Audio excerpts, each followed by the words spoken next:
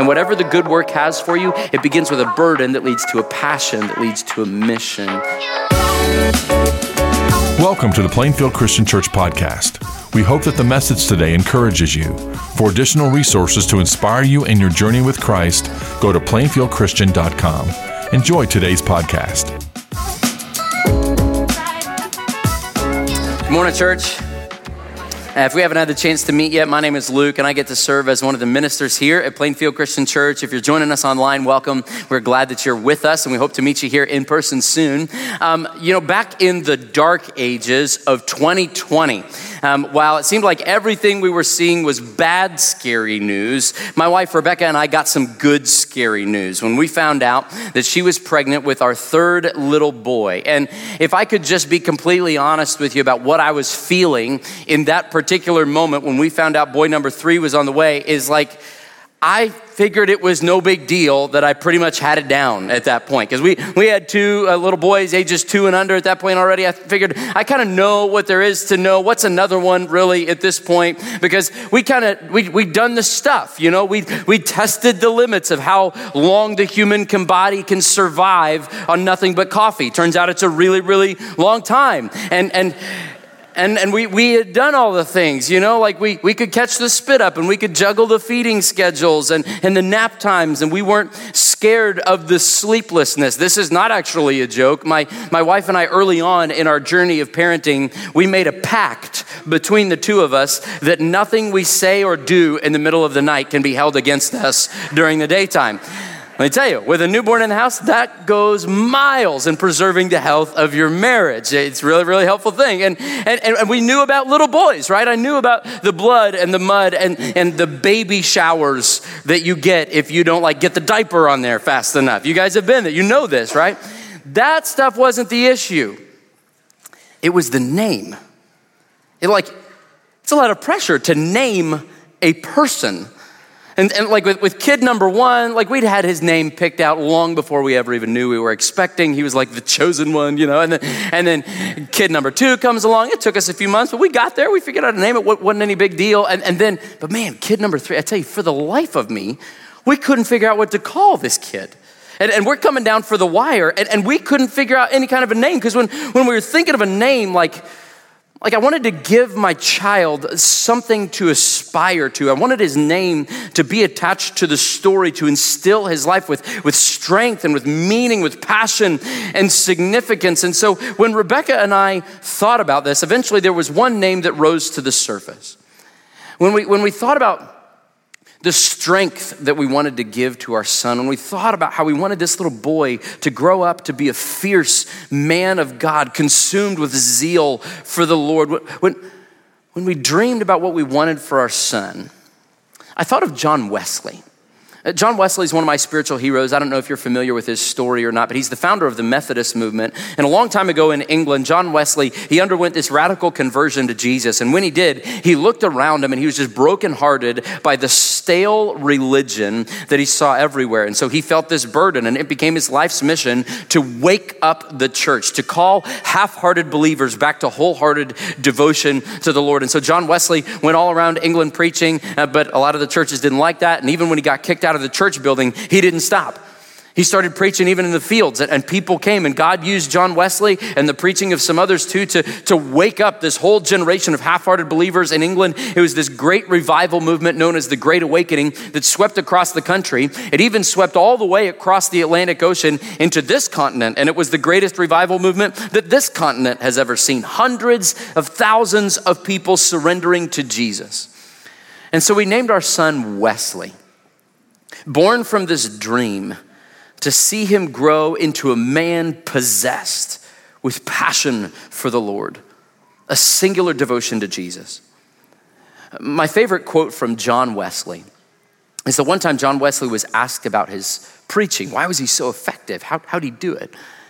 And he said, "I light myself on fire, and people come for miles to watch me burn." Oh, man, when I think about what I want for my son, what I want for me, what I want for us as a church, I want us to be a church so passionately devoted to God's call on our life, so singularly sold out to his mission that he just lights us ablaze so that when our community sees the light and the heat radiating from our pursuit of Jesus, they would watch us burn and they would see the God that we serve. You know, we've been in this series through the book of Nehemiah where we're talking about Nehemiah's story, how God used this one man who burned with passion, specifically a passion to see the walls of Jerusalem get rebuilt. And last week we talked about how God's people who were in the nation of Israel and the nation of Judah, they'd failed to obey God's laws, failed to worship him rightly, so they got sent into exile. And the book of Nehemiah is written kind of during that period in exile. Nehemiah is with the rest of God's people. He's in exile in the land of Persia. He hears about the city of Jerusalem has been broken down and sacked. The walls are in disarray. And God gives Nehemiah this burden. He says, no, that's not right. And so it's that burden that leads to his mission. And he soaks this whole mission in prayer. And he did 3 things to kickstart his mission, 3 things that we do too to kickstart our mission. Number 1, he sits and weeps. Number 2, he kneels and prays. And then number 3, he stood and he did something about it. And so when we left off last week, Nehemiah had said, the gracious hand of my God was on me. And he's getting ready to trek 1,000 miles across the desert to go back and begin rebuilding the walls. Now remember, as we prepare to open God's word together this morning, when we come to scripture, we don't want to just like read it and then leave these stories in the room. We don't come to this moment and hear from God's word and nod and take a few notes and then just get on with our lives. No, we want to be people who wake up and every day we ask the 2 fundamental questions of following Jesus. Question number 1, God, what are you saying to me? And question number 2, what am I going to do about it? Because I believe that as we walk through Nehemiah together, God wants you to do something about it. We talked last week about how Jesus didn't just save us from something, he also saved us for something. Paul says here in Ephesians chapter 2, he says, for it is by grace you have been saved through faith. And this is not from yourselves, it is the gift of God, not by works, so that no one can boast. For we are God's handiwork. You are God's handiwork. You are his good work. Like way back in the beginning, Genesis 1 and 2, when God makes the first man and woman, Adam and Eve, he looks at them and the Bible says he saw everything that he made and God said it was very good. You are God's good work and he has made you for good work. Paul says that you've been created in Christ Jesus to do good works, which God prepared in advance for you to do. And so the question we're asking together is, what is the mission that God made you for?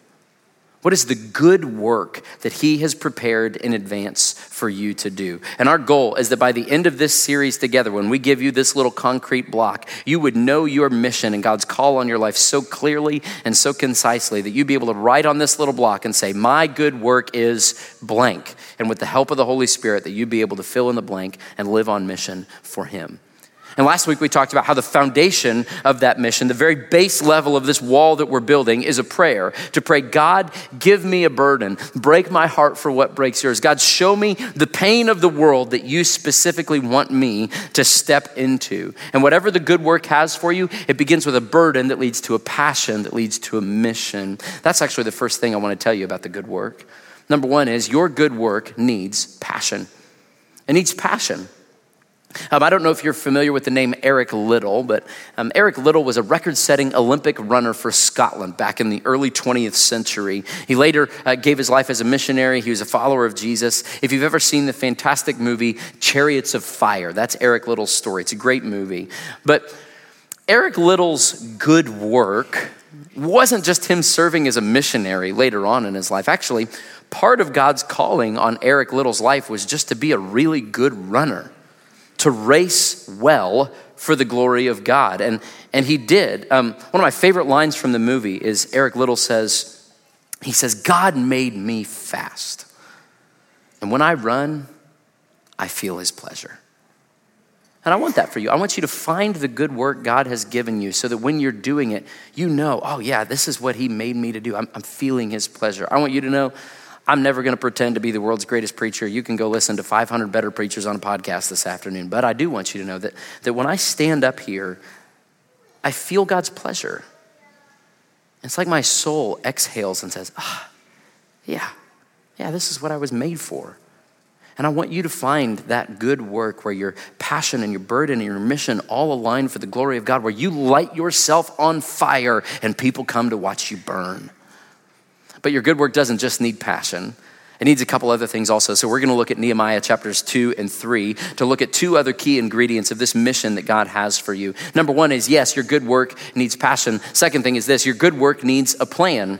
It needs a plan. When Nehemiah makes the journey across the desert, he arrives in Jerusalem. The time has come to start rebuilding these walls that have been in ruins for 150 years. But before he starts his good work, take a look at what Nehemiah does. Nehemiah chapter 2, verses 11 through 16. He says this. He says, I went to Jerusalem, and after staying there 3 days, I set out during the night with a few others. I had not told anyone what my God had put in my heart to do for Jerusalem. There were no mounts with me except the one I was riding on. By night, I went out the valley gate toward the Jackal Well and the Dung Gate, examining the walls of Jerusalem, which had been broken down, and its gates, which had been burned by fire. Then I moved on toward the Fountain Gate and the King's Pool, but there was not enough room for my mount to get through. So I went up the valley by night, examining the wall. Finally, I turned back and re-entered through the valley gate. The officials did not know where I had gone or what I was doing, because as yet I had said nothing to the Jews or the priests or nobles or officials or any others who would be doing the work. So before Nehemiah tells anybody about his goal, he does his homework. He studies. He comes up with a plan. We already know his plan has been soaked in prayer, but it's also based on solid preparation, strategic. He fasted and prayed, we read last week, for 4 months before he ever told the king about the burden that God had given him. So I just want to acknowledge what you might be feeling in the room in this moment. Maybe you did actually listen to the sermon last week, and maybe you have been praying through, like, God, give me a burden. What's the burden you're giving me? What's the good work you have for me? And maybe you got nothing. You're like scraping the bottom of the barrel, grasping at straws. I don't have any clarity on this. You might be frustrated that you don't know yet what the purpose is that God made you for. And if that's you, can I challenge you and step on your toes for a minute? When's the last time you fasted and prayed for 4 months about something? Man, that's what Nehemiah did when he felt this burden. And I don't know about you, but like waiting, patience, all that, it's kind of hard for me. You know, like if my phone buffers for more than 7 seconds, I'm in danger of losing my Christianity. Anybody else in the room? It's just, man. And yet prayer, when we come to God, it's not like this vending machine that you stick in a prayer and then you get to pick what you want and it pops right out. It's not how it works. Nehemiah prays and he fasts for 4 months. And then he tells the king, and then he has a 1,000-mile ride on a camel across the desert to think about his plan, right? Jesus tells his disciples to keep on praying and never give up. If this is you, if you don't know what it is yet, keep on praying and never give up. And as you pray, God will give you a burden that'll lead to a passion, that'll lead to a mission. And when he does, you're gonna need a plan. Every good work needs a plan. Now, I think you know this. If you talk to somebody who has a great marriage, or if you talk to somebody whose kids are flourishing, if you talk to somebody who's an expert in their field, who's really successful in their career, and you ask them, how did you get there? You know what I bet they won't say? I bet they won't say, I have no idea really. I just kind of woke up and it happened. It's just kind of all by accident. Like maybe some people, but the vast majority of the time, I bet they were intentional. I bet they had a plan for how they got there. And you know this. There's one preacher who says, a goal without a plan is just a wish. A goal without a plan is just a wish. If you want to lose weight, but you don't like put a plan in place to cut out dessert and start working out a few times a week, it ain't gonna happen. And if you want to get out of debt, but you're not willing to be disciplined and stick to a strategic, intentional budget, it's not going to happen. Let's play out a hypothetical scenario here together. I'm not talking about anybody in particular, but let's say you know a young man who is single and he'd really like to get married and have a family someday. My guess is if he came to you with that dilemma, you could have some good pieces of advice for how to put the right practices in place in his life to make him marriageable. Obviously, we can't promise he's going to get a wife or anything like that, but you could show him how to get there and make it more likely to happen. I can think of 5 specific steps that he should take. I bet you would tell him these same things. Step number 1, get a haircut, right? Pretty obvious, okay? Step number 2, sell your Xbox. Did I step on some toes? Okay, sorry. Step number 3, get a good consistent job. You gotta be able to provide for this lady, you know? Step number 4 is always hygiene. Hygiene. Like brush your teeth, bro, take a shower, change your shirt at least once a week, okay? We'll start there. And then step number 5, obviously the last step is go to Target. Right? Go to Target. That's where all the girls go to find the things they don't really need. Yeah. Seeing some elbows flying. Settle it in the parking lot, okay? No, but you could do this, right? You could show him the steps he needs to take to put a plan in place to reach his goal. It's the same thing with our walk with Jesus. My guess is most of you have a plan for your finances. And you have a plan for your physical fitness. And you have a plan for your career. Can I challenge you? Do you have a plan for your maturity? Do you have a plan to become the person God wants you to be? Do you have a strategy for how you're going to become the kind of spouse, the kind of parent that God wants you to be, for how you're going to become the kind of giver, the kind of server using your gifts that God wants you to be? Do you have a strategy for how you're going to grow to become the kind of Jesus follower that he meant you to be? Because here's the difficult truth of the matter. It's just reality. Nobody drifts into spiritual maturity. Nobody drifts into spiritual maturity. We don't just wake up one day and ta-da, I'm like Jesus. It doesn't happen. Paul says you got to work out your salvation every day. You got to just take another step closer to him. Man, if you want to do the good work God has for you, you don't just need a passion. You need a plan. If you want a deep marriage, you got to start praying together. If you want God's blessing on your finances, you gotta lean into sacrificial generosity. If you wanna grow in your love for God, you have to forgive the people who hurt you. If you wanna become the kind of person who recognizes the sound of God's voice, you gotta spend time in God's word and in prayer and in deep conversations with other believers. So I guess just here's my question for you today. What's your plan? What's your plan? What is it that you're aiming for? And how are you going to get there? I learned something really interesting this week. Jesus asks a lot of questions in the Gospels. In fact, we see Jesus ask over 300 questions. Do you know what the most common question is that Jesus asked? The most common question Jesus asked isn't, do you believe in me? Or do you want to go to heaven when you die? It's not even, why in the world aren't you people listening to me and just doing what I tell you to do? The most common question Jesus asks is, what do you want me to do for you? He walks up to people and he says, what do you want me to do for you?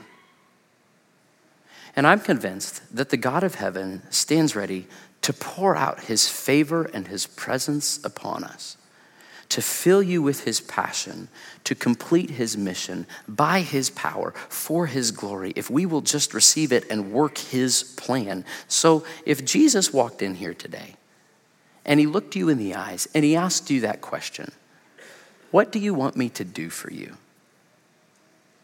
What would you say? What's your plan?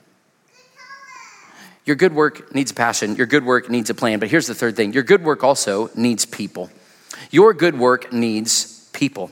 Now, here's my confession to you. We've talked about it a little bit before. I'm kind of a lone ranger by nature. I'm wired as an introvert. And so on any given day, there's this little voice inside of me that would just rather do it by myself. I don't naturally work well by committee or play well on a team. Like if I have something to do, the little voice inside me says it would just be faster and easier and you do it better if you just did it by yourself. I just don't do well on committee by natural Luke, right? Because committees are kind of slow, aren't they? Can I get an amen? You guys have done this. You work on teams before. Like I've heard it said before that a committee is a group of the unfit appointed by the unwilling to do the unnecessary. And that's the truest thing I've heard all day, y'all. In fact, we see a lot of people that are like really concerned right now that computers are taking over the world, AI and all that stuff. Well, if that's your concern, don't worry about it. We'll just organize all the computers into committees. That'll slow them down. We're going to be fine, okay? But as I have gone throughout my life trying to live as a lone ranger, I've learned that old African proverb is true, that if you want to go fast, go alone, but if you want to go far, go together.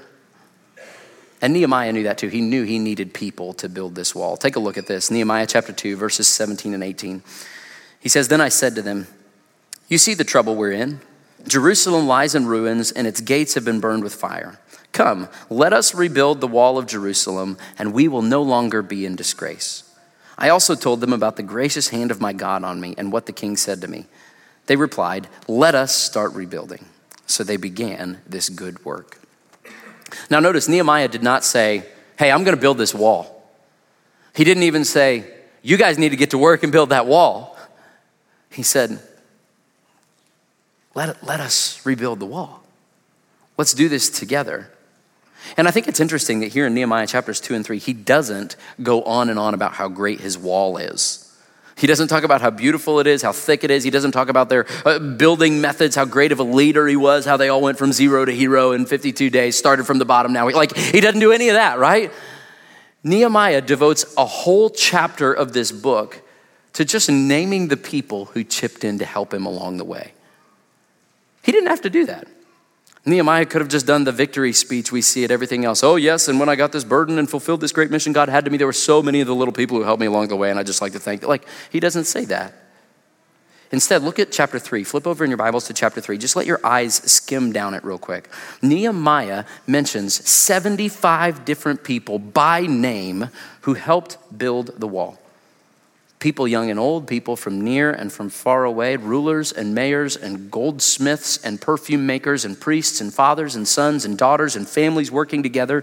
And if you go read Nehemiah chapter 3, you'll notice Nehemiah is actually really smart. He does something really savvy. He doesn't get all the people together at once to kind of work on one section of the wall at a time. He assigns each person to rebuild the wall that's in front of their own house. There's a principle there. Maybe your good work starts at home. Maybe your good work starts with just being faithful where you are, to do what you can where you are right now, to protect your own house first. Can you think about, man, how different would our communities be, would our church be, would our neighborhoods be if we all committed to doing that? To building our own home first and then out of that to continue serving? In Nehemiah chapter 3, he goes on and on. He kind of works his way around the wall. He names these people who helped him build. And there's this one little phrase that appears over and over again here in chapter 3. It's just 3 little words, but it appears over 20 times. It's the phrase, next to him. Next to him. Just an example, look at these 3 verses. Notice how many times it appears. Nehemiah says, above the horse gate, the priests made repairs, each in front of his own house. Next to them, Zadok, son of Immer, made repairs opposite his house. Next to him, Shemaiah, son of Shechaniah, the guard at the east gate, made repairs. Next to him, Hananiah, son of Shelemiah, and Hanun, the 6th son of Zalaph, repaired another section. Next to him, Meshullam, son of Berechiah, made repairs opposite his living quarters. The first thing we need to learn is that those parents clearly didn't spend as much time thinking about names as Rebecca and I did with Wesley, right? But man, next to him, next to him, next to him, next to him, next to him, it begs the question, who is next to you? I guess that'd be the second question I'd like to ask you today. Who are your people? Like, who are those people that you're gonna link up with, arm in arm, and you're gonna do this mission together? Who is next to you? Who are your people? Because Christianity is a team sport. In the school of Jesus, community isn't an elective just for the super spiritual people. It's core curriculum. We need people. That's why we want every single person in our church family to be in a group. If you're not in a group, you need to be in a group. You got to be life on life with other believers. We got groups on Sunday mornings. We got groups that meet all throughout during the week. Whatever phase of life you're in, whatever your availability is, we have a group for you. You can always go out to the hub, go to the information center and find out more there. You can always go to our website, click on the groups tab. You got to be in a group. The New Testament talks about this too. It's not just an Old Testament thing. Hebrews 10 says, let us consider how we may spur one another on toward love and good deeds, not giving up meeting together as some are in the habit of doing. Guess church attendance was a problem back then too. But encouraging one another, and all the more as you see the day approaching. You need people who are going to spur you on toward love and good deeds. You need people who are going to speak life into you and know your story and encourage you in whatever it is, the good work that God has for you. You've got to have a crew you're on a group text together and you've got them on speed dial and you can laugh and you can make fun of each other, but at the end of the day, you are grounded in the same core commitments and you are on this mission together side by side, no matter what. You need those people who can look you in the eye and say, hey, listen, no matter what, I've got your back ride or die. Let's go storm the gates of hell with a squirt gun, right? Like, you need those friends. I'm telling you, you can't do the mission alone. Your good work needs people. And here's the cool thing about all that. When all these people in Nehemiah chapter 3 were working, they had no idea that their names were going to end up in Holy Scripture being read aloud 2,000 years later in Plainfield, Indiana. They were just stacking rocks in the heat of the day, smashing their thumbs and sweating through their shirts. And yet God did something through their good work. He did something bigger than they ever could have imagined. In verse 1, Nehemiah says, Eliashib the high priest and his fellow priests went to work and rebuilt the sheep gate. When Eliashib dragged himself out of bed every morning and went to go stack rocks and slather on some more mortar every single day, he had no idea that hundreds of years later, a man named Jesus would come to that same sheep gate and heal a lame man. And the kingdom of God would come. Verse 15, Nehemiah says, the fountain gate was repaired by Shalun, son of Kolhoza, ruler of the district of Mizpah. He rebuilt it, roofing it over and putting its doors and bolts and bars in place. He also repaired the wall of the pool of Siloam. Shalun, he's just trying to be faithful, just going out and doing the good work that was in front of him. He had no idea that hundreds of years later, God was going to send his son Jesus, who would come to that same pool of Siloam that Shalun had helped build, and he was going to give a blind man back his sight. God used these ordinary people with their ordinary lives, filled with his passion, working his plan, working together to build something that would help usher in the Son of God to save the world. And I'm telling you, church, God is building something here. And it's deeply spiritual and it's eternal. And so I don't know if you and I will ever get to see it in fullness, but I hope we do. Because I believe that we together as the people of God, filled with the passion of God, working the plan of God, in the same way that God used Nehemiah's good work to bring Jesus, he will use ours too. I hope you receive the communion elements when you walk in. Take those out now. You know, we said last week that the point of this book isn't to be like Nehemiah. That's not what we're doing. The Bible's more than just giving us examples. The Bible's meant to give us a Savior. And so every good thing we see in Nehemiah is ultimately reflected in the goodness of Jesus. And I'm struck by how Nehemiah didn't have to go to Jerusalem. I mean, he was 1,000 miles away living a comfortable life. He didn't have to step into their pain, and yet he did. And when Nehemiah came to Jerusalem, he didn't come just as like a boss to say, hey, listen, you guys got to get your act together, and here's how you're going to do it. He didn't say, hey, you guys are in trouble. He said, look at the trouble we are in. He became one of them. Reminds you of Jesus, doesn't it? That he didn't have to come. I mean, he could have just left us on our own to suffer for our rebellion against him. We deserved it. And yet he came. And he didn't just come to tell us what to do. He came to become one of us. God took on human flesh. The prophet Isaiah says he's taken up our suffering. He's borne our weakness. He's familiar with our pain. Hebrews says that he's a sympathetic high priest because he knows everything you're going through. He came and became one of us. And he had a mission.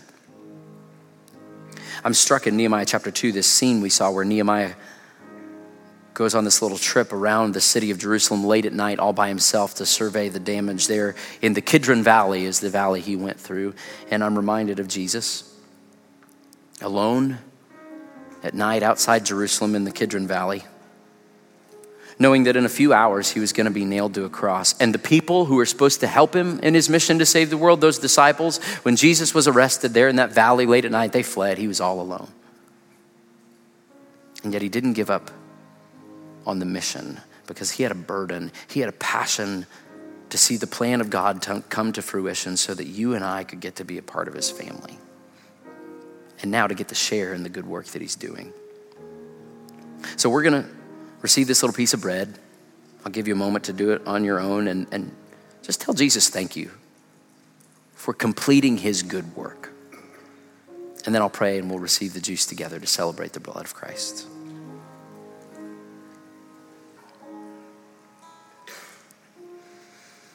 Jesus, thank you so much for what you have done for us. Thank you for coming to become one of us. It's so good to know that you understand. And Jesus, we thank you that, man, we couldn't get in to your family on our own. Our best works are just filthy rags, Isaiah says. And yet, when you said on the cross that it is finished, we believe that it really is, that the work has been done. So we praise you for that. And Father, it strikes me that if we were to ask you these two questions, what's your plan? You would say that your plan is to make everything new in heaven and on earth through the death, the burial, the resurrection, and the return of your Son, King Jesus. And that, Father, if we asked you, who are your people? Because of him, you would say us. Thank you. It's in Jesus' name we pray. Amen. This is the blood of Christ.